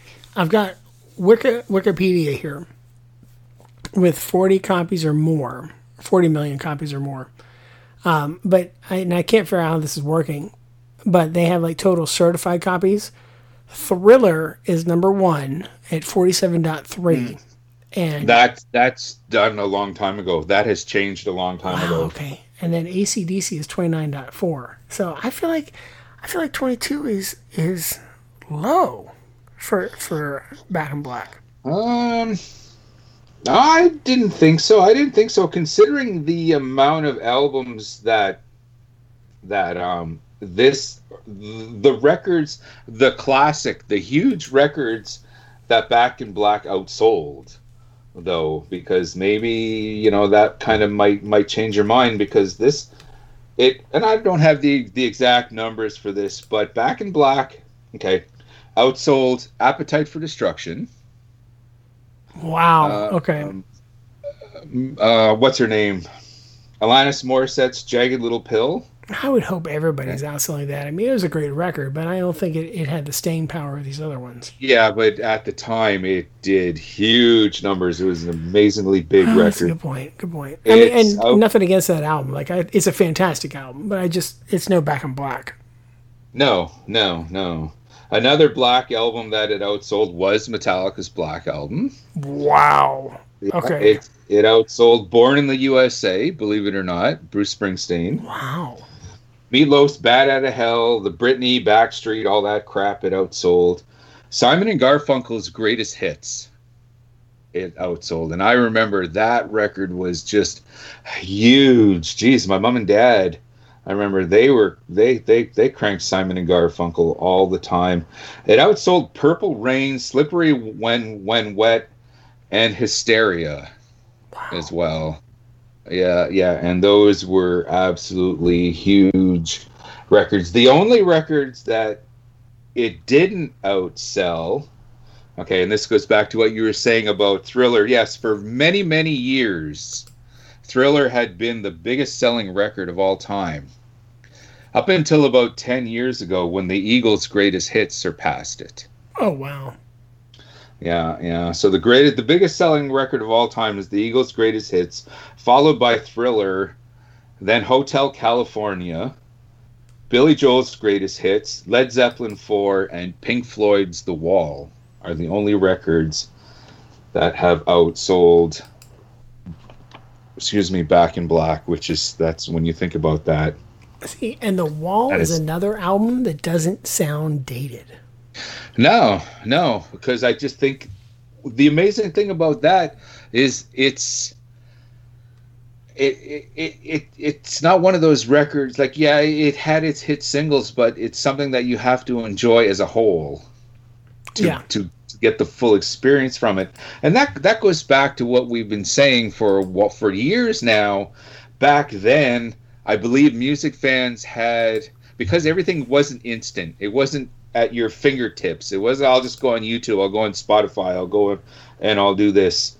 We had, when we were younger and all that generation, we had a greater attention span to music and all that. Like if we wanted to listen to music, we had to make the effort. We had to sit down. We had to put the record on. We had to drop the needle, and we had pretty much just had to focus on that one record, because we couldn't just. It was, I don't want to say too much trouble, but now it's like, oh, okay, you can listen to 2 songs, you can hit a button, and you can find something else. Well, there's so much more access to music now.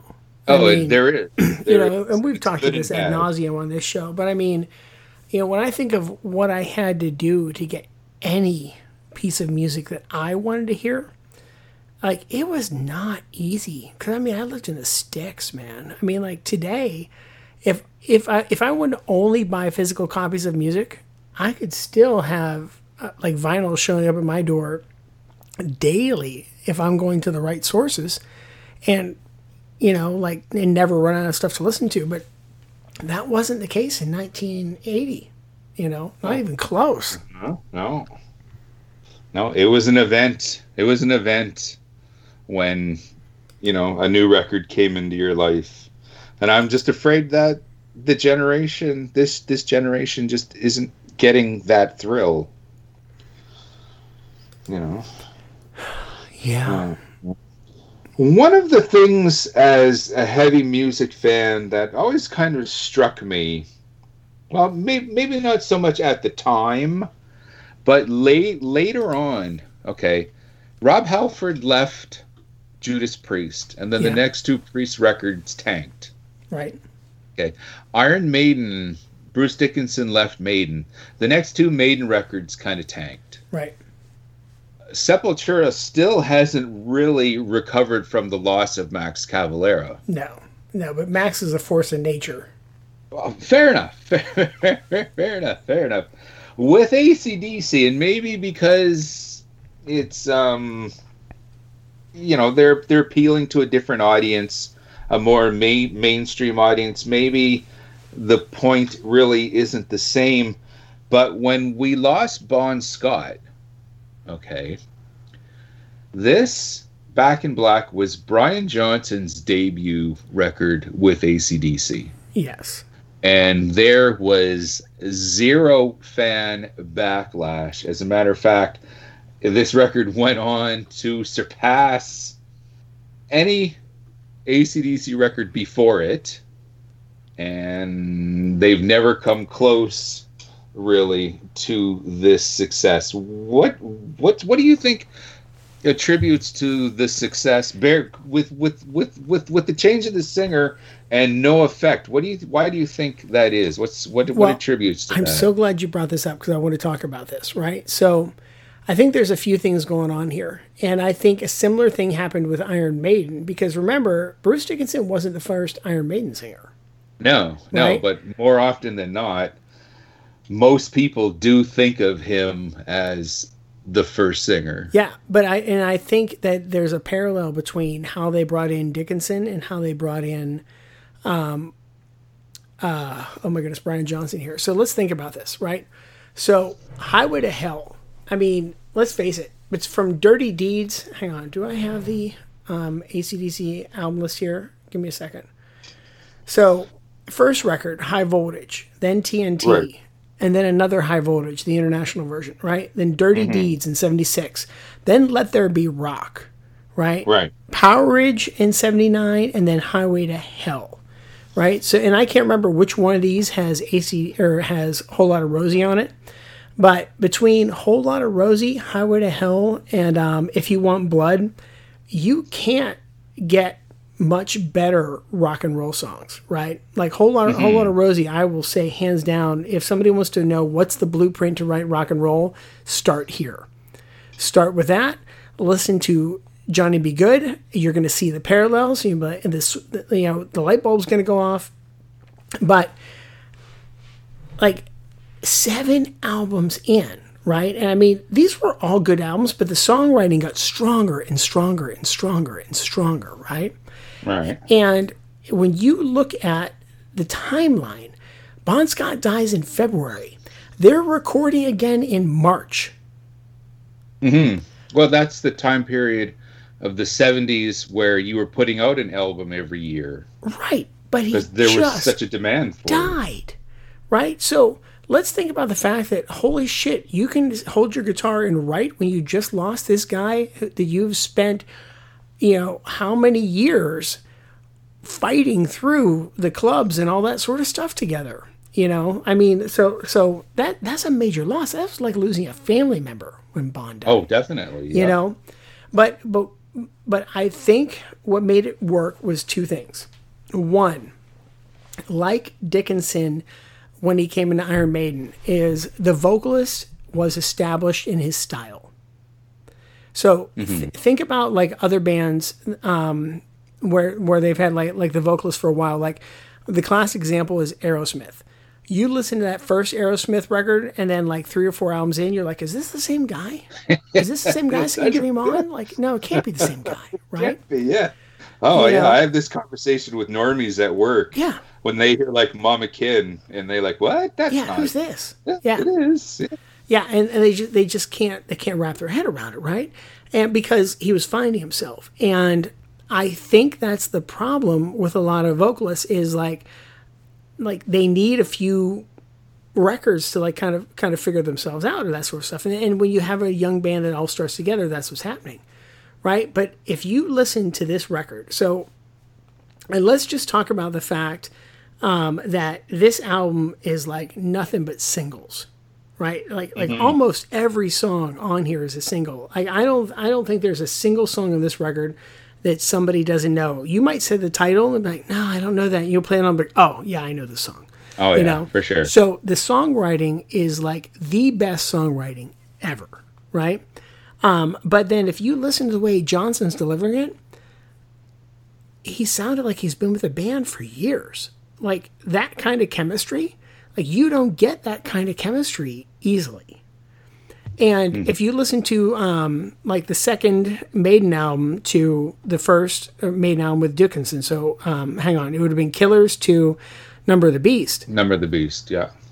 Dickinson sounds more comfortable with Iron Maiden than Paul Di'Anno did on the first 2 records.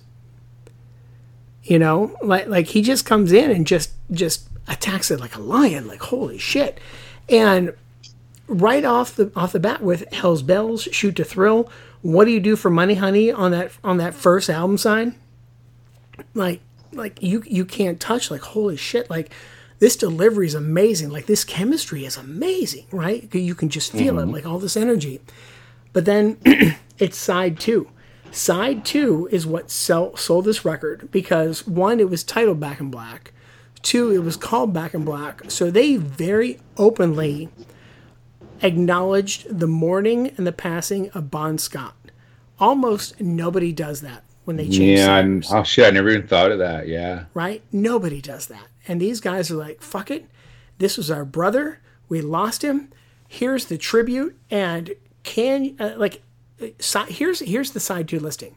Back in Black, You Shook Me All Night Long, Have a Drink on Me, Shake a Leg, Rock and Roll Ain't Noise Pollution. Wow. That's one of the most powerful like songs in a row. Like the only time you're going to get even a remote little bit of a break is Shake a Leg. And that's still a killer song. Like that's the Shake a Leg's the weakest song on that side. And it's still a killer fucking song. Like those are like how do you have that many amazing songs in a row? And openly starting with I'm Dead Loose from the Noose that's kept me hanging around. I mean, dude, like you cannot I mean, talk about lightning in a bottle, man, and then yeah, that's a good expression for it. Yeah, like it just wow. And then there's the and it's so funny that Brian Johnson really doesn't talk about this a lot. But I was watching some documentary. It was either on this album or just in general. But he has said that he was actually visited by Bon Scott's ghost. Okay. And it just, dude, when you see him talk about it, and because he's like, no, he's like, I'm not going to talk about it again, because you can tell people have given him shit for it over the years, but just the way he reacts when it's brought up, like, I believe him. Like, there are a few people I believe, when they talk about that kind of stuff, but just the way he reacts, I'm like, I think I believe him, because between the delivery, I mean, dude, Highway to Hell, that album with If You Want Blood, just holy crap, that album. And then to come out and make an album that's this many hits. I mean, you figure Hell's Bells, Shoot to Thrill, Back in Black, You Shook Me All Night Long, and Rock and Roll Like News Pollution. That's 5 singles off this record? I think so, yeah. I mean, how many records could say they had 5 singles come out of it? All I can really think is Thriller and Hysteria. That was literally where I was going to. Side 1 and 2 songs off of side 2, I believe, were all singles. Yeah. Yeah. I think what it is as well is they, like you said, lightning in a bottle, and with that record, they tapped into people that were discovering music for the first time, perhaps, because it was the turn of the 80s. Good point. People that were discovering, rock and roll, they became of that age, and there's they just, songs like Shook Me All Night Long, like I said, my mother-in-law and my mother, really got into this song. So this record managed to find an audience for that, perhaps a lot of hard rock and metal and all that wouldn't have necessarily found, whether or not it was, who knows, maybe because it's really commercial, or it's just the right time and the right place and all that, because every AC/DC album has been commercial, so you can't really say, well, they sold out with Back in Black. Sure didn't. No. Yeah. You know what else I think helped, though? Let's think about You Shook Me All Night Long. Let's think about the video, but then let's really focus in on the fact that, for better or for worse, because this was the start of also Reagan era America, right? Mm-hmm. So you've got that going on. But you've also still got the mystique of the American woman. I mean, the Guess Who sang about the American woman, right? With the song American Woman. The Beach Boys sang about all the different girls all around the world, know? And so the line, knocking me out with those American thighs, did not hurt them one bit. You know what I mean? Oh, no. Uh-huh. Not a bit. Just the alliteration in the dude, this is some of the greatest songwriting ever. For that type of stuff, I would agree with that, yeah. It's just rock and roll, man.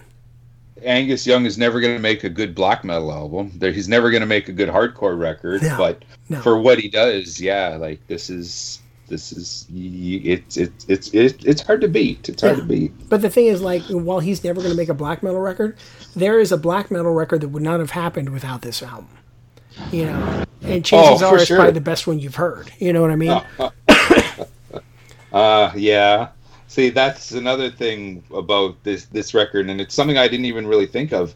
If you were to make a list of, you can pinpoint record sales and all that, but how can you pinpoint influence? Oh, yeah. Well, you probably can't, but you can take a really good educated guess. And Highway to Hell, Back in Black, if you were to go through a lot of black metal artists, a lot of thrash metal artists, a lot of death metal, and maybe it's not in their collection right up front, but if you go through their record collection, because I've seen these memes on Facebook and all that. I never judge a person by their religion, their race, their sexuality. I judge people by their record collection. As I'm that's right. That's right. So some of these black metalers, death metalers, hardcore kids and all that, they might keep the cool stuff up front, dig a little deeper into their record collection. You know what else, though?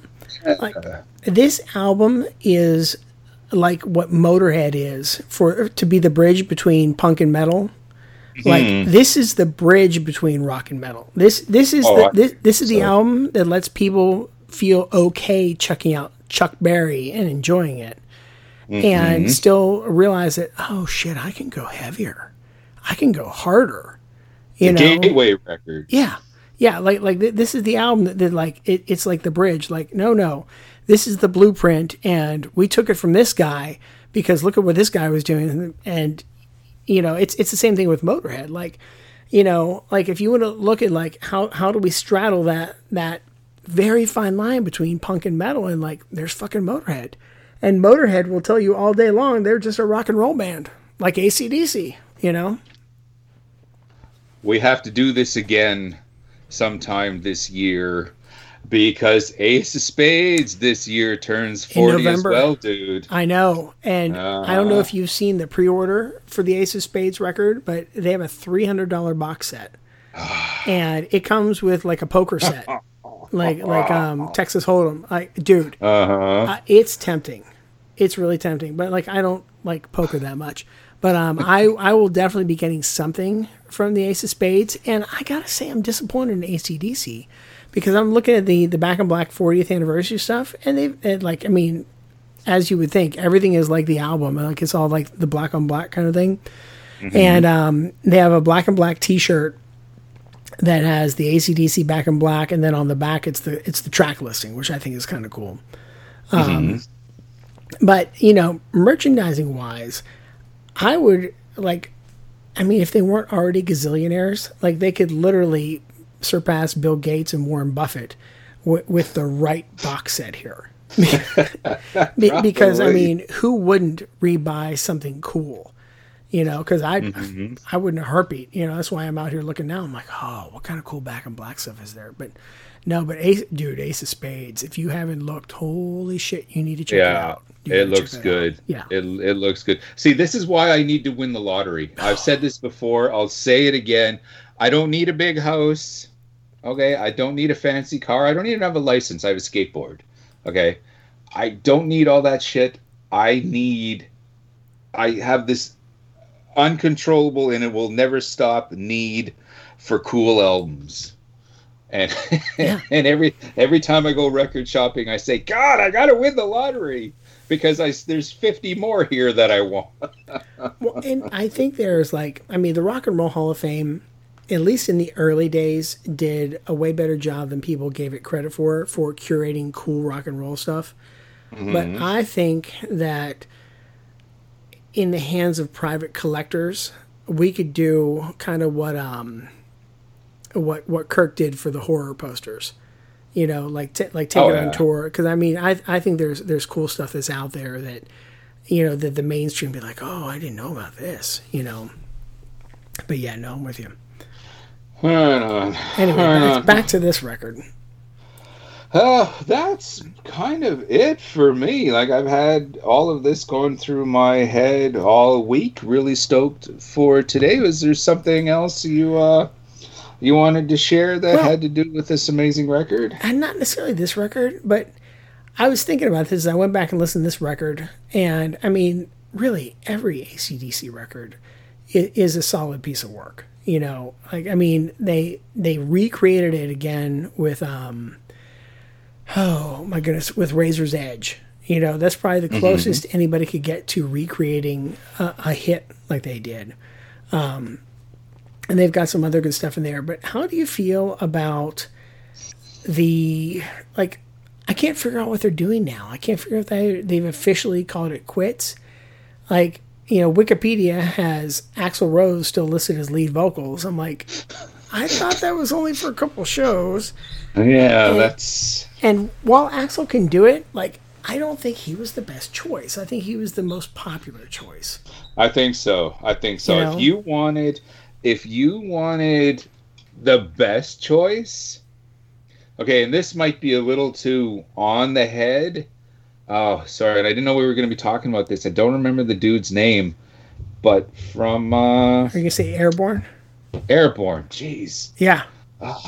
Like, that would have been... But that's a little too on the nose. You know what, though? Like, I didn't even consider him. But you're right. Like, so he'd be dead on. But here's the sleeper that I would do for this, because one, I was supposed to go to the show this year and it was the last one ever, and I'll never go because of coronavirus, and there's a whole other story. But Dean Del Rey, right? So comedian, longtime rock and roller. Every year since Bon Scott died, he put on a Bon Scott tribute show, and he had and so let me back up.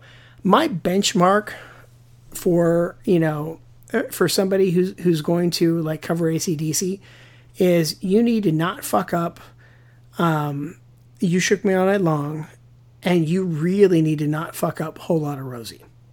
Right. And as much as Axl Rose loves AC/DC and loves Whole Lotta Rosie, like that's his jam, it's okay, but it's not great, and like it looks I mean, oh God, I'm sure people are gonna hate me for this, but like when Axl sings it, it's like, okay, he's a really good drunk guy doing karaoke, Fair enough. but it's not great. But like Dean fucking Del Rey, he was posting video of himself doing rehearsals, and I think it was the year he had Scott Ian on rhythm guitar, doing Whole Lotta Rosie.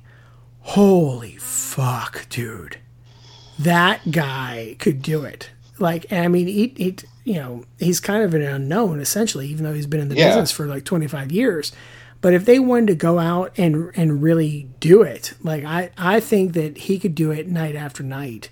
If they wanted to be like, listen, we're going to do one final tour and call it, we need somebody that can handle this. But I thought that Brian Johnson was, like, his years got better and he was going to come back. Like, I thought I'd heard that, but I don't know. Who knows? Yeah. I think with Axl Rose, it's just, I don't want to say a gimmick, but like a, sort of like, a novelty. You know? This isn't AC/DC. This is Axl Rose with the guys from AC/DC playing AC/DC songs. This is Axl DC. You know what I mean? Because he's just too big. He stands too far out. He's got too much of his own style. Do you remember the band Thunder? No. They were a British hard rock band. The late 80s, early 90s. Their debut record, Backstreet Symphony. Actually, you know what? Do yourself a favor, search out Thunder. Like, they were huge in England at the time, because they were British and all that, and they just caught the tail end of the whole hair metal movement and all that. But like I said, huge because they did all the festivals. A lot of times they were the first or second band on. Huge in England, though. You're going to want to check them out because their vocalist, Danny Bowes, okay, there's a guy, if they were going to tap someone to go on tour right now, he would probably be the one. Dude, check out Backstreet Symphony. It's probably going to be one of your favorite records henceforth. He would definitely be a choice of mine. Yeah, I'll send you an email or whatever as a reminder. It's a favorite record of ours over the years. If that's about it, we are not totally interviewless this week. I had a quick chat with a really cool local Winnipeg band just to get us going back with our side stage interviews with our Indie Spotlight.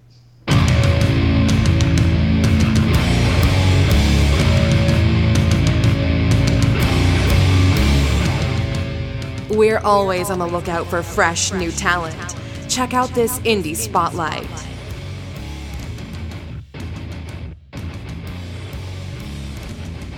Just last weekend as we speak, of course, as you know, with the COVID bullshit and all that, it's kind of doing a number on a lot of venues and all that. So the good folks at Bulldogs here in Winnipeg, obviously good friends of the show and all that, they've been having a benefit shows to help them get back on their feet. And of course, something like that happens, your cool Uncle Snowy is going to be there.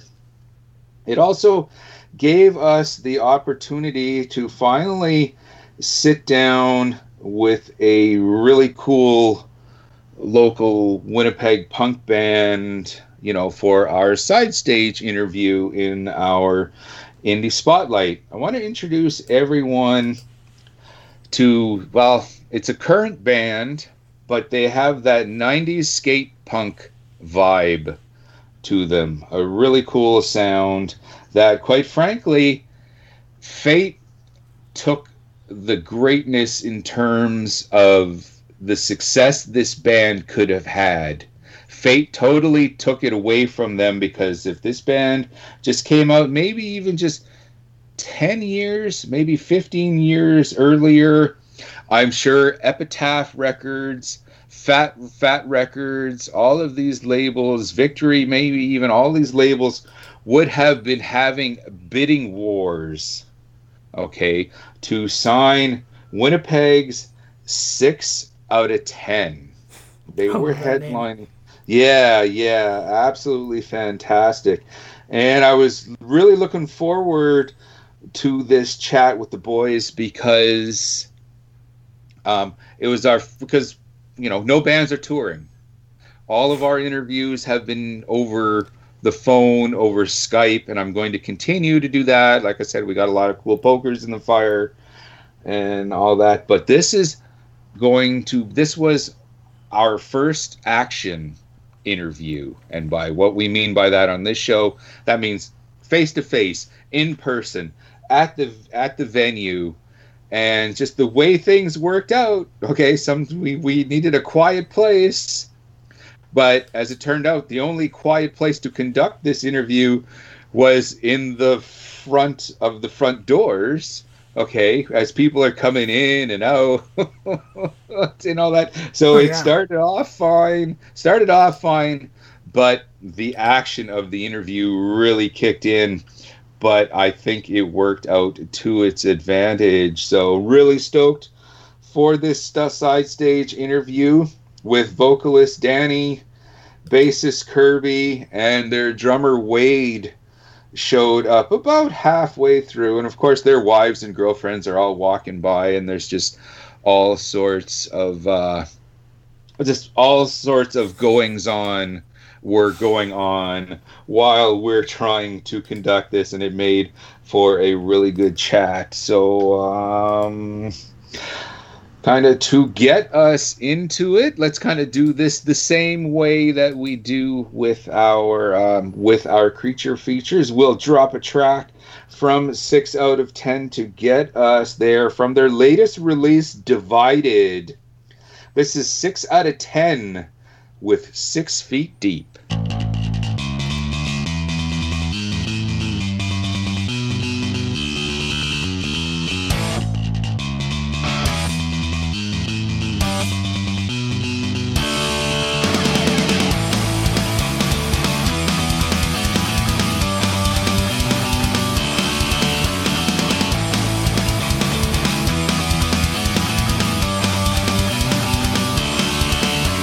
Mornings always come too soon, the evening goes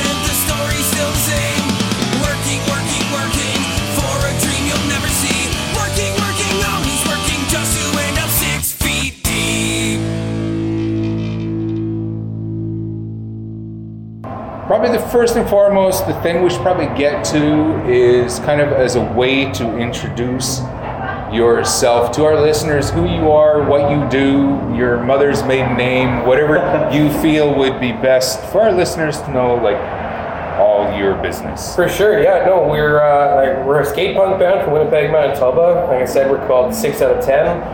We've been doing this band thing for the last 4 years. We formed in 2016, and we've only gone through one member change so far. We've recorded an EP and a full-length record that we released last September, which we're all very proud of, and it's called Divided. You can find it on Spotify, Google Play, Bandcamp, all the streaming services and that, and that's us, man. We're simple 4 dudes from Winnipeg, playing that skate punk, that 90s style sound, Right on. That was going to be my next question.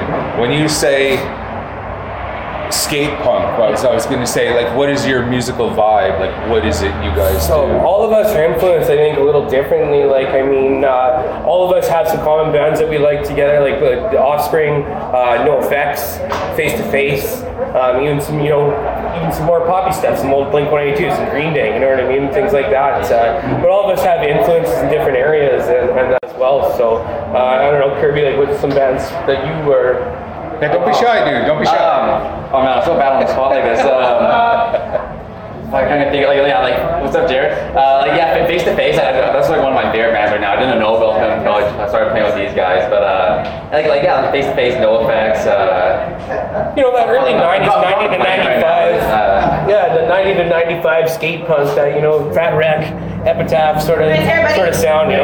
We help a little bit. Got my COVID test results today. Really?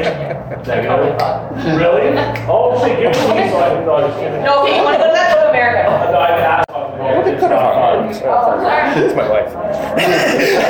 Share that shit. COVID party. What about you, Jared? Since our drummer Jared has decided to join us here, what's some bands that influence you to play music that you played 6 out of 10 years ago? That influenced me to play 6 out of 10 music? Yeah. That's what you bring to the. Where do you draw influences from, man? Wherever. Blink. Yeah. For sure, Blink-182. Sum 41. Yeah. Green Day. I'm more on the pop punk side. Right. I think that's probably, those are my top 3. Yeah. Like, I bring a lot of influences from metalcore music. Like, that's more what I listen to. Okay. Bands like We Came to Throw Hands, Bring Me the Horizon. That's kind of my jam. So I bring a lot of different hip-hop. I love hip-hop. Right. I just bring a smorgasbord of everything. That's right. Right. Good word, yeah. I'm hearing all these bands and I'm thinking, fuck, you guys are so young. Yeah. Holy jeez, wow. Label interest. Is there any right now? Not so far. We've been doing everything independent, and we're pretty okay with that. I don't think, as much of a dream it would be for all of us to be touring and on a record label and have this be our day-to-day lives. I think we all know what we're doing here is we're having fun. We're writing music. We're playing local shows for our friends, and I think we've drawn a lot of interest here in Winnipeg. Over the last couple of years, the crowds have gotten bigger. The show offers have gotten, better. We, offers for touring bands to open for them and things like that. And so far, no labels poking around or anything like that. But if they did come calling, I'm sure we'd be, definitely not opposed to it. We'd be interested in hearing what they have to say for sure. Right on. We mailed an album to Fat Wreck and Stomp Records. Yeah, we did. I mailed an album to Stomp and Fat Wreck. Yeah. So who knows? What the hell, right? Why not? For sure. They can't beat you up. They can at least just say no thanks. Exactly. That was actually going to be my next question. Yeah. Are you guys ready to rock? Are you guys ready to go if the labels do come sniffing? Because now labels only want bands that can tour. Yeah. I've heard of labels saying, send me a picture of your trailer or your van and all of that. I think for us, we're all guys, we all have, regular day jobs and that, right? So, the offer would have to be, pretty sweet for us to actually, be able to go out and do that with, we'd have to leave jobs or ask for time from those places, and that's a tough thing to do, especially in a situation like we've got right now with the COVID thing, right? Work is sparse out there, right? So fuck, I'll totally leave my job. But yeah, honestly, to play music. if it was like, hey, you guys want to tour, and we'll give you this and that and the other and do a record, yeah, I think we'd all jump on it. Right on. That's what I wanted to hear. You mentioned your latest indie release, Divided, and I gotta say, that is a kick-ass cover. I really dig what it's trying to say and all that, but in your words, what exactly was the artist going for with that? Well, Kirby himself sort of came up with the concept. We all sort of decided the name was going to be Divided. It was our title track. It's one of the tracks off the album. And with our name being 6 out of 10 and, calling the album Divided, kind of, a little tie together there. But when it came to the art concept, Kirby actually had said to us that, it would be really cool to have a guy, split down the middle, punk business kind of thing, and then have the backgrounds offset to that. And Nico Rudolph was our artist. He's a local guy in Winnipeg, and man, does he do some killer work. And it was worth every single penny, because that's the first thing that everyone says about that record is that album art is just killer. So we're so happy we wouldn't change it for the world. That's one of the best things we did. Yeah, you see the talent. Yeah. Sure. And I like the statement behind it. With the name 6 out of 10, what's the significance of that? Is there an idea, a story? Yeah. Okay. Are you familiar with Trailer Park Boys? No. Well, the TV show Trailer Park Boys, we're all big fans of it. We're constantly, quoting it and this and that. And we decided one day, Wade, our guitar player, who's not with us right now, he came up with the idea to name ourselves 6 out of 10, which is a quote by Mr. Leahy. Ricky, one of the main characters, he shouts out to Mr. Leahy, he goes, "Hey Leahy, how drunk are you?" And he goes, 6 out of 10. So, that's, we decided fucking ham. Yeah. Totally rad. And we decided, wow, does that ever sound like a great name for a punk band? You know what I mean? And once we changed it, we got it on that bottle cap logo, and it became our brand. And I think, it was one of the best decisions we made as a band, was taking that name on. Yeah, I definitely like it. Yeah. People seem to dig it, so. Right on. And finally, let's get on with our evening here. The bar is calling us, definitely. Say hi to someone. Anyone. I'll say hi to my mom. There we go. Yeah, gotta say hi to my mom. Let's circle around. You can say hi to your mom. Yeah, fuck it, I'll say hi. Hi, Mom. Say hi to my mom, my dad, my sister, my fam, and all the homies from high school. Yeah. Kicking it bad? No, I'm just joking. Just say hi to my family. Everyone who gives a shit about us, thanks. Yeah. You know what? I want to give one quick shout out, since Wade's not here, to Wade Schallenberg's family, because his mom and his his dad and all his family, they always come out and they're big supporters of us, so I want to give them a quick shout out to it and say, hey guys. Yeah, hi Wade's family, we love you. If you're not tuned in to the Shining Wizards, listen to what some of our fans have to say about the show. Hey guys, it's the Stallion, and when I'm contemplating suicide, I throw on the Shining Wizards, because nothing makes me feel better than knowing I'm not one of these 4 grown adults, virgin fucking marks, discussing a fake wrestling product. Tune in live every Tuesday night, 7 p.m. East, rantemradio.com. It's the Shining Wizards, where it's wrestling talk and talk about wrestling. There are only 3 good things you need in life: sex, beer, and pure rock radio. Facebook.com 6 out of 10. OUTTA. I love when people spell how they talk. We're out of here. Yeah. We're gonna be out of here soon enough. But yeah, Facebook.com 6 out of 10. 6 out of 10.bandcamp.com, where you can grab a digital copy of that cool record, Divided, available now. And if in the Winnipeg area, by all means, go and check them out. Hopefully they'll get on the road when everything is all said and done, because they're definitely a very exciting band to see live. And like I said at the beginning of this, before we got into the song in the interview, another time, another day, this band would have been huge, probably with the Warped Tour crowd. Oh yeah, as well. As well. And when I'm talking to this band, and they're talking about their influences and all that, like, I'm chuckling to myself. I'm like, oh, you guys are so young. Oh, okay. I'll take it though, because that's what makes me cool, Uncle Snowy.